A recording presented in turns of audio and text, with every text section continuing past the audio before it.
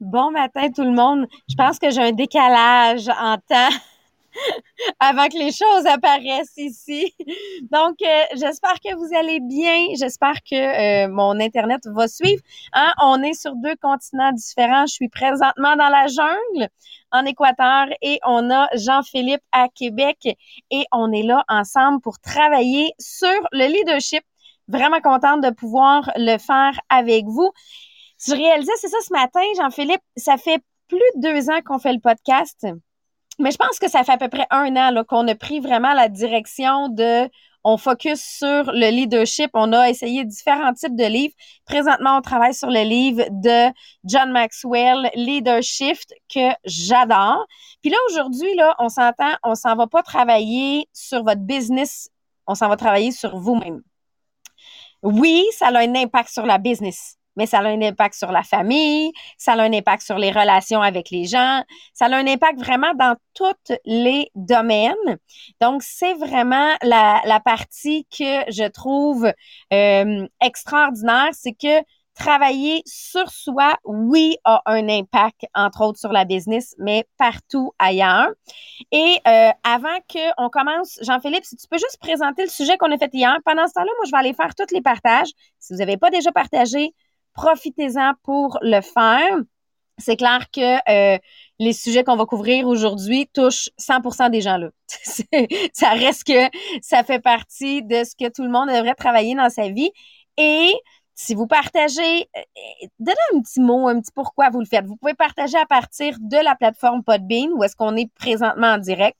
Quand il va être publié, vous pouvez partager par Spotify. Si vous pouvez aussi, là, on a la plateforme de formation sur laquelle ils sont déjà placés gratuitement en ordre de livre. Fait comme ça, si les gens veulent commencer dès le début du livre, ils vont pouvoir le faire. Ou vous pouvez le faire directement par Facebook sur Bureau Tupperware Les Diamants. Fait que Jean-Philippe, je te laisse présenter qu'est-ce qu'on a fait hier parce que c'est une suite, là. C'est tous des points sur comment nous développer, comment travailler notre croissance personnelle et influencer par la suite les membres de nos équipes. Oui, exactement. Fait que la partie qu'on a couvert hier, juste pour vous remettre en contexte, on est dans le livre Leadershift de John Maxwell et le chapitre qu'on est en train de couvrir, c'est vraiment le changement de paradigme, donc le shift sur le développement personnel. Donc, qu'est-ce que ça veut dire? C'est tout simplement de comment en tant que leader, je suis capable de plus rapidement effectuer ce changement-là, ce changement de mindset-là dans mon esprit pour devenir un meilleur leader.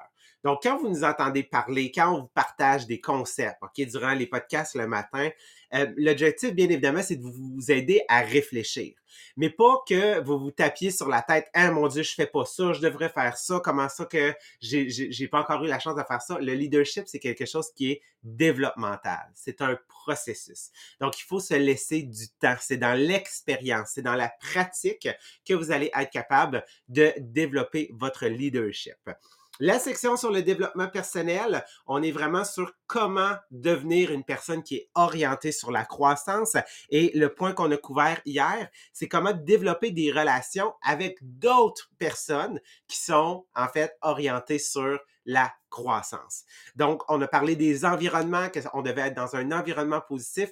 C'est quoi qui caractérise un environnement de croissance? Donc, on vous a questionné à savoir, est-ce que votre environnement de travail, votre environnement dans votre MLM, votre environnement avec vos amis, OK? Donc, tous les environnements, les sphères où est-ce qu'on a à interagir avec des gens, est-ce que je suis entouré de gens avec qui je voudrais échanger de place, tu sais, qu'ils pourraient m'amener plus loin dans la vie, qui sont à l'avant de moi, bref, c'est ce à quoi j'aspire, c'est ça que je voudrais représenter en tant que personne.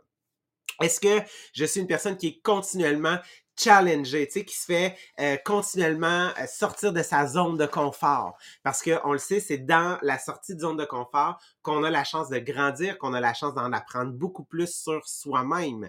Est-ce que tu fais partie d'un environnement qui est affirmatif, donc qui a un vocabulaire qui va t'aider à croire en toi, qui va t'aider à te développer? Est-ce que tu es quelqu'un qui est excité? C'est quoi ta vision sur l'échec? Donc, est-ce que l'échec, c'est un ennemi ou l'échec, tu as décidé d'en faire un ami, quelque chose, ça sur quoi tu vas pouvoir bâtir? Donc, il y avait 10 points qu'on a couverts hier. On vous suggère fortement de retourner écouter le podcast du 24 janvier si vous n'avez pas eu la chance. Ah, Speaker View. Oui, merci. Puis je pense que je l'ai oublié tantôt, hein? Ça se peut-tu? Ouais. Donc, de retourner écouter le podcast d'hier, vraiment pour avoir la liste des 10 points au complet pour vous aider à grandir, vous aider à comprendre, OK, comment est-ce que je peux bien choisir mon environnement pour être moi une meilleure personne, mais aussi, tu sais, être capable d'amener de la valeur aux autres. Aujourd'hui, on va couvrir là, on est rendu dans le livre. En fait, il existe 7 points pour devenir une personne qui est plus orientée sur la croissance.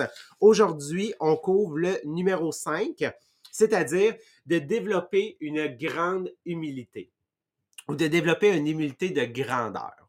Donc, l'humilité, qu'est-ce que c'est? En réalité, l'humilité, c'est pas de dire, c'est pas de cacher ses forces. Donc, quand tu as de l'humilité, c'est oui, on est capable, en fait, d'affirmer c'est quoi mes forces. Parce qu'en réalité, c'est quand même ça qui m'a amené où est-ce que je suis. C'est parce que je suis capable de capitaliser sur mes forces, donc je suis capable de les reconnaître. Mais avoir de l'humilité, en réalité, c'est d'être honnête sur ses faiblesses. Donc, d'être capable de reconnaître c'est quoi ses faiblesses. D'être capable de ne pas avoir peur de dire que tu as fait une erreur, de dire que t'étais pas correct, OK? Que c'était pas ce qui était attendu. Donc, avoir de l'humilité, c'est avoir un désir de tout simplement affirmer que tu sais que tu n'es pas parfait et que tu veux t'améliorer et que chaque jour, tu veux en fait devenir de plus en plus intelligent, de plus en plus une meilleure personne. Donc, lorsque tu admets ça, c'est là qu'on comprend que tu es en train de travailler sur ton humilité, que tu es en train de devenir humble. Parce que les gens aiment pas ça, les gens parfaits. OK? Parce que quand on regarde, ah, il est parfait, lui. Ah, on le sait bien, lui, il est parfait. On le sait bien, elle est parfaite. C'est pas un facteur qui est positif, en fait, pour les gens. Donc, qu'est-ce qu'on veut? C'est tout simplement montrer qu'on est humble. Donc, ah oui, vas-y, Sabrina. Ben, puis moi, j'ai ma recruteuse, Maryse Belleville, qui est la personne qui m'a le plus aidée là-dessus. Moi, mon réflexe dans la vie, si je connais pas quelque chose, il faut absolument que j'aille l'apprendre. Parce que je veux être celle qui est capable de répondre aux questions. Je veux être celle qui... Puis je pensais qu'à titre de directrice, je devais tout connaître, tout savoir. Et Maryse Belleville était la meilleure pour me dire, non, non, moi, je sais pas grand-chose, mais je sais m'entourer des personnes qui savent. Et c'est vraiment ça qu'elle m'a appris à travers les années, c'est l'humilité.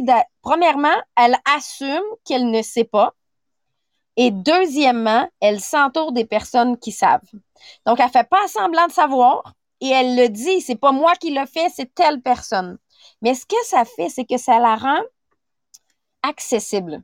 Ça fait que tout le monde se dit, ben si elle est capable de réussir, ben moi, je vais être capable de réussir. Tandis que quand on a le réflexe de tout vouloir savoir, et de moi, je serai jamais capable d'en faire autant.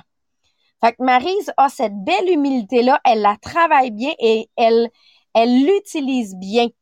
Puis, tu sais, moi, en réalité, j'ai jamais fait assemblant de pas savoir, de savoir quelque chose. C'est juste que dès que je savais pas, fallait que je l'apprenne. Fait que ça devient un peu épuisant pour les gens autour de se dire, hey, s'il faut que moi je sache tout ça, j'y arriverai pas. Tandis que Maryse dégage quelque chose de complètement différent, mais c'est son humilité qui l'amène exactement là. Puis d'être capable de le montrer. C'est surtout ça, c'est de ne pas avoir peur de montrer, tu sais, cette faiblesse-là, en fait, c'est de dire que je ne sais pas tout, mais je suis capable d'aller chercher les gens autour de moi.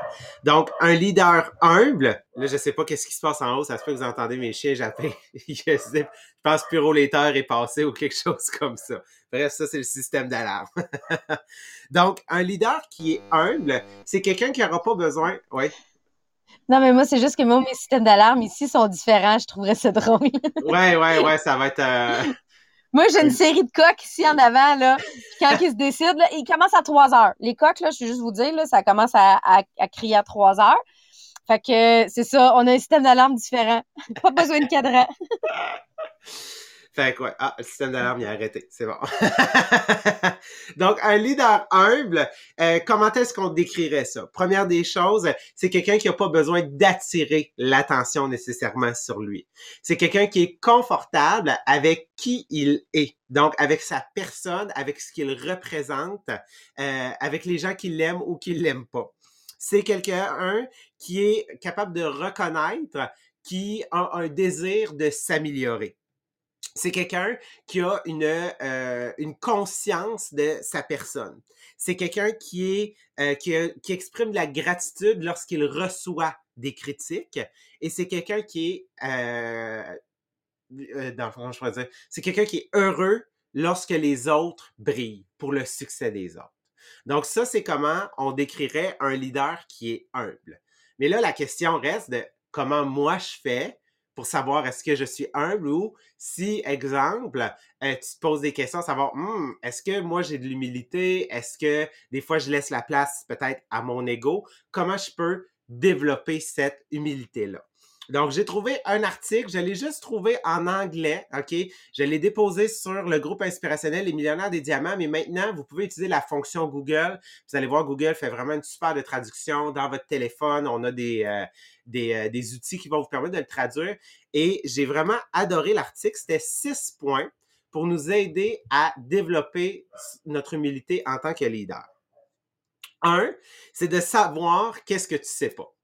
OK? Donc, comme on le disait, de reconnaître sont où tes faiblesses. OK? Ici, qu'est-ce que ça veut dire? C'est qu'un leader qui est humble, c'est en réalité un expert généraliste.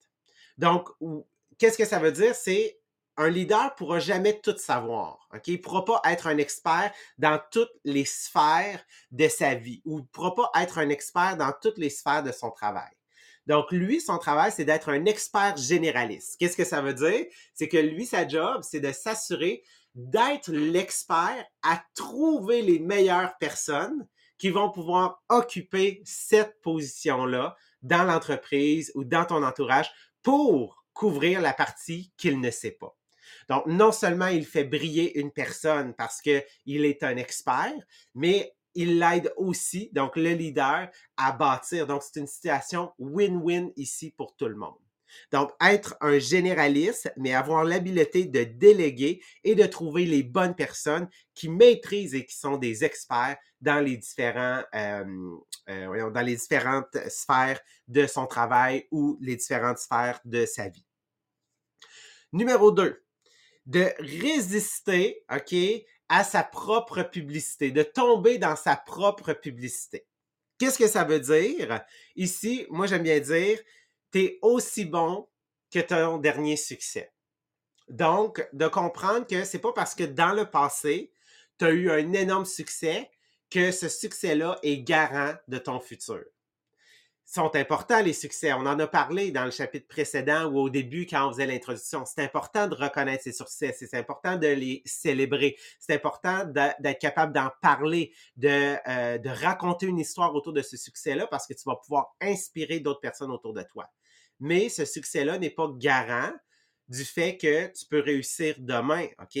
Donc, ça veut dire tu es aussi bon que ton dernier show. Puis Sabrina, effectivement, à chaque fois que tu comptes l'histoire, ça en est la preuve, particulièrement dans notre business en MLM, qu'on renouvelle notre équipe aux semaines, aux mois. Donc, ça change la perception. Donc, comment tu as découvert que tu étais aussi bonne que ton dernier show? J'avais eu toute une belle leçon d'humilité. J'ai une année qui avait été une année extraordinaire. Je m'étais mérité la Mustang, le 25 000 cash, qui est un processus de 18 mois. À travers ce 18 mois-là, j'ai nommé 4 directrices. Donc, ça avait été vraiment une grosse explosion, un super beau momentum. Et après avoir nommé mérité ma Mustang, il faut comprendre qu'on est quelques-uns par année à atteindre cet objectif-là uniquement en Amérique du Nord. Ben, notre équipe, elle se renouvelle à tous les 3 mois. Puis j'avais moins d'objectifs parce que là, j'avais travaillé très, très, très fort pour un objectif. J'avais moins d'objectifs, donc j'avais comme moins renouvelé mon équipe. Et là, je nous vois dans un gala 3 mois plus tard. On est 3 assis au gala, moi et 2 autres membres de mon équipe. On n'est pas dans les tops. Et là, la personne me regarde et elle me dit ouais, on n'est pas si bon que ça, hein, nous autres. Puis là, elle la claque en pleine face. Ça fait 1 an et demi que je suis numéro 1 sur à peu près tous les niveaux. Puis là, je me fais répondre, ouais, on n'est pas si bon que ça, hein, parce que je n'étais pas montée sur le stage cette journée-là pour les reconnaissances.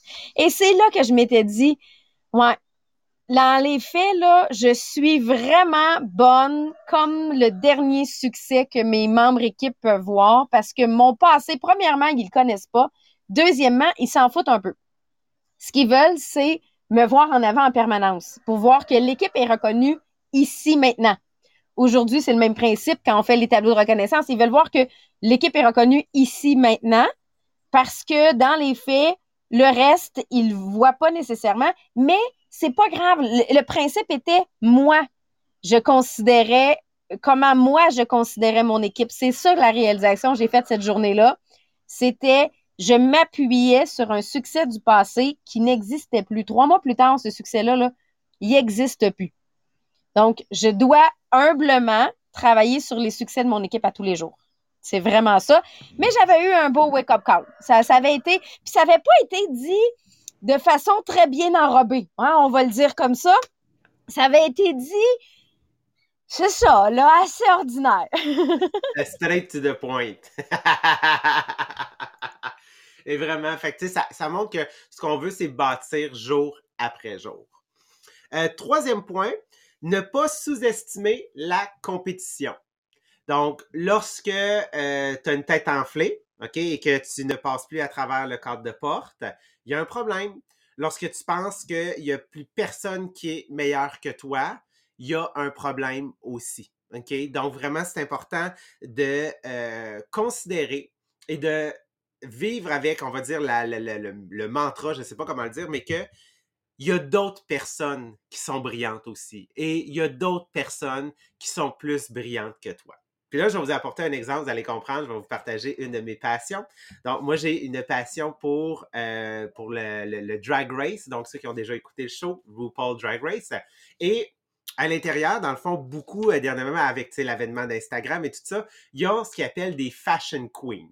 Donc, c'est, pour ceux qui ne connaissent pas le drag, c'est des hommes qui, en fait, là, personnalisent vraiment la femme, genre, mais de manière hallucinante, OK? Et il y a ce qu'ils appellent des fashion queens, donc vraiment des reines qui sont... des drags qui sont vraiment, tu sais, hyper fashion. Ils pourraient être sur des photos de magazines à chaque fois qu'ils portent un habit. Et souvent, ce qu'ils ont remarqué, c'est qu'il y a beaucoup de fashion queens qui n'ont pas nécessairement de personnalité. OK? Ils sont vraiment sur l'extérieur, le visuel. Ça en est une grosse partie, mais ils n'ont pas développé nécessairement de personnalité. Et RuPaul, il dit, c'est vraiment probablement la plus belle en ce moment qu'on a sur le stage. Elle dépasse par 100 000 à l'heure toutes les autres, en fait, toutes les autres queens qu'il y a sur la compétition en ce moment. Mais il dit, le problème avec une fashion queen comme ça, c'est que dans 30 minutes, il va y avoir un autobus, puis il va y avoir une meilleure drag queen qui va descendre, puis qui va être encore meilleure que elle, que toi. Ça prend 30 minutes. Dans 30 minutes, il va en avoir une meilleure que toi. Donc, de ne pas se dire « je suis le meilleur », puis parce que j'ai été reconnu une fois ici, j'ai plus besoin, en fait, de faire mes preuves. Non, c'est de manière continuelle que tu dois toujours être capable de te repousser puis de savoir qu'il va y avoir quelqu'un de meilleur que toi à quelque part, il va y avoir quelqu'un de plus brillant que toi à quelque part. Ici, ça va être ta capacité à, encore une fois, qui je peux aller chercher qui est encore plus brillant que moi puis encore plus un expert que moi pour être capable de travailler avec puis qu'ensemble, on grandisse. C'est ça notre travail en tant que leader. 1, 2, 3, 4. Quatrième point, donc, d'embrasser, OK, l'esprit de servitude. Qu'est-ce que ça veut dire? Ça veut tout simplement dire de ne pas être centré sur sa personne. Encore une fois, de ne pas laisser place à l'ego. Ce qu'on veut, c'est être capable de faire partie d'un groupe, mais de se retirer, de prendre un pas de recul, OK, de l'équation pour voir comment est-ce que moi je suis capable de donner aux gens qui sont en face de moi, comment est-ce que je suis capable de leur apporter de la valeur pour que eux grandissent. Parce que si eux grandissent, ça veut dire que moi, j'ai grandi parce que j'ai été capable de les aider à grandir. Donc, je continue à développer mes aptitudes et mes habiletés. Donc, je veux pas être centré sur ma personne, je veux être centré sur le groupe et les gens qui sont dans le groupe ici. 5e point, d'être à l'écoute, de tout, même des idées un peu étranges. Qu'est-ce que ça veut dire? C'est pas parce que tu es le leader, c'est pas parce que tu as décidé de prendre cette position-là, de l'assumer, que tu es le seul à avoir des bonnes idées. Souvent, il va falloir que tu écoutes les gens qui sont au champ gauche, OK? Le champ gauche, là, c'est comme les gens qui sont un peu plus muets, tu sais, qui parlent pas beaucoup, qui prennent pas la parole nécessairement facilement ou rapidement. Donc, que tu sois à leur écoute, et souvent, c'est eux autres qui vont avoir des très bonnes idées. Pourquoi? Parce que eux, étant donné qu'ils ne parlent pas beaucoup, qu'ils écoutent, ils prennent toutes les petites bribes dans les conversations, ils accumulent. C'est pas nécessairement des doers, des fois, mais c'est des gens qui vont internaliser, qui vont avoir de très bonnes idées, puis ça va être, est-ce que toi, en tant que leader, tu vas être capable d'aller la chercher, cette idée-là? Puis de l'amener sur la plateforme pour qu'il y ait un doer, quelqu'un qui va dire, ouais, let's go. Moi, je prends cette tâche-là, puis je fonce. Je fais juste avancer. Oui, Sab. Puis moi, ce que j'aime, là, 2 fois par semaine, j'ai des brainstorms. Une fois avec mes directeurs, puis une fois avec mes membres équipe. Le mardi avec mes directeurs, le jeudi avec mes membres équipe parce que j'utilise mon split, entre autres, avec une partie de brainstorm, à savoir qu'est-ce qui a marché pour toi. Et c'est là que j'aime que je fais des découvertes. Je fais des découvertes dans ce temps-là, puis ça nous permet, comme ça se transforme en brainstorm souvent, ben c'est que ça permet que là, il y a un ajout de un, puis il y a un ajout de l'autre, puis ça finit par « Oh my God, on pourrait faire ça ». Et ça devient enrichissant. Mais si je ne laissais pas la place à ce brainstorm-là, et que moi, je considérais que c'est moi qui ai les meilleures idées puis que je viens présenter, tu sais, si j'ai pas l'humilité de dire, ben je le sais qu'il y en a d'entre vous qui font une meilleure job que moi. Partagez-nous, c'est quoi ta bonne job de la semaine? Et je trouve ça le fun parce que quand ça vient d'un de mes membres équipe qui a réussi quelque chose qui a fonctionné pour lui, ben souvent, c'est plus facile d'être recopié par un autre membre équipe. Fait que puis ces brainstorms-là, je considère qu'ils font partie du développement de ma business. C'est parce que je laisse la parole aux gens. Puis, tu sais, des fois, il y en a qui vont juste l'écrire dans le chat, là, parce que ils n'ont pas le guts de dire, je vais démuter mon micro, là. Mais même, on part de cette idée-là qui a été mise dans le chat, qui est extraordinaire, qui a peut-être pas été mise en action encore parce que la personne n'est peut-être pas encore en mode action, ou qu'elle a été mise en action, ça a bien fonctionné, nous, on va recopier cette action-là, bien, c'est là que ça amène des choses extraordinaires, tu sais. Et avec Jean-Philippe, je copie énormément là, de ce qu'il fait aussi à travers le... Mais c'est ces brainstorms-là qui ont fait que moi, depuis que Jean-Philippe m'a parlé des lots progressifs, ben, à chaque mois, j'ai un lot progressif. C'est de comprendre que je ne suis pas la personne qui a les meilleures idées. Et je suis ouverte aux idées des autres, même si au départ, je comprenais même pas c'était quoi un lot progressif. Au départ, mais l'idée, c'est de se dire qu'est-ce que je peux apprendre des autres qui vont m'aider dans ma business. Fait que c'est, je pense que d'avoir cette humilité-là, puis tu sais, des fois, plusieurs directeurs, parce que je sais qu'il y en a beaucoup de directeurs qui nous suivent, on a l'impression que, exemple, un split, c'est nous qu'il faut qu'il l'anime au complet. Que c'est nous qui doit parler, c'est nous qui doit présenter, quand des fois, c'est nous qui devrions écouter. Et que cette écoute-là peut faire toute la différence pour la business, mais c'est quand on travaille d'ailleurs sur notre humilité qu'on laisse plus de place aux autres, puis que ça amène des belles surprises à travers tout ça. Parce que quand on écoute plus aussi, qu'est-ce que ça fait? Ça a un lien avec le prochain point. Vous allez voir, c'est être passionnément curieux. Ben, si j'ai pas une tendance à trop vouloir parler ou juste à être le big dog, là, dans le fond, lui qui est comme la tête d'affiche à l'avant, ben, en étant curieux, je vais vouloir, en fait, poser des questions, je vais vouloir aller faire des recherches, je vais vouloir, en fait, comprendre, je vais vouloir aller chercher du matériel. Ça, ici, on appelle ça dans le fond, dans le domaine de l'éducation, un conflit cognitif. Quand tu vis un conflit cognitif, c'est que tu vis un débalancement. Donc, tu as écouté un documentaire, quelqu'un t'a dit quelque chose, puis là, tu fais comme, voyons, il faut que je trouve une réponse à cette question-là. Il faut que je trouve une réponse à cette problématique-là. Il faut que j'aille chercher de l'information. C'est prouvé que la curiosité, il y a comme un lien, OK? Un lien extrêmement fort entre la curiosité et les attributs positifs d'un leader. Donc, qu'est-ce qu'on veut? C'est être curieux, c'est aller chercher de l'information, c'est aller prendre de l'information, c'est vouloir aller comprendre, vouloir aller poser des questions. Comme Sabrina l'a dit, être à l'écoute de ces personnes-là, peut-être leur demander de l'écrire dans un chat, OK? Et c'est là vraiment que cette curiosité-là va faire en sorte que tu vas être de plus en plus humble parce qu'il va falloir que tu écoutes et que tu admettes que lorsque tu recherches une information, c'est parce que tu la sais pas. Donc, tu veux, en fait, pouvoir t'améliorer, tu veux pouvoir mieux comprendre. Parce que c'est Einstein qui a dit, moi, j'ai pas de talent spécial, je suis seulement passionnément curieux.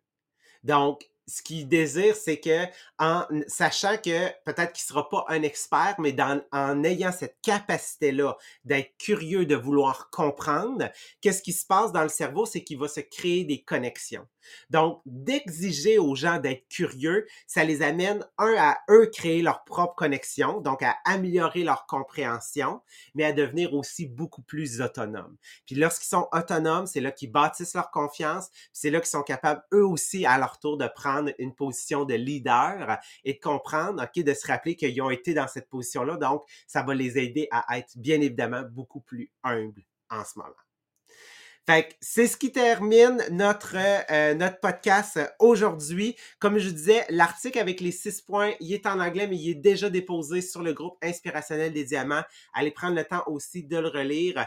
Un gros merci à tout le monde qui a été là avec nous. On se revoit demain matin à 8h30. On va être avec Maria et Marie-Pierre dans un nouveau chapitre dans le livre de Tony Robbins. Donc sur ce, passez une excellente journée tout le monde!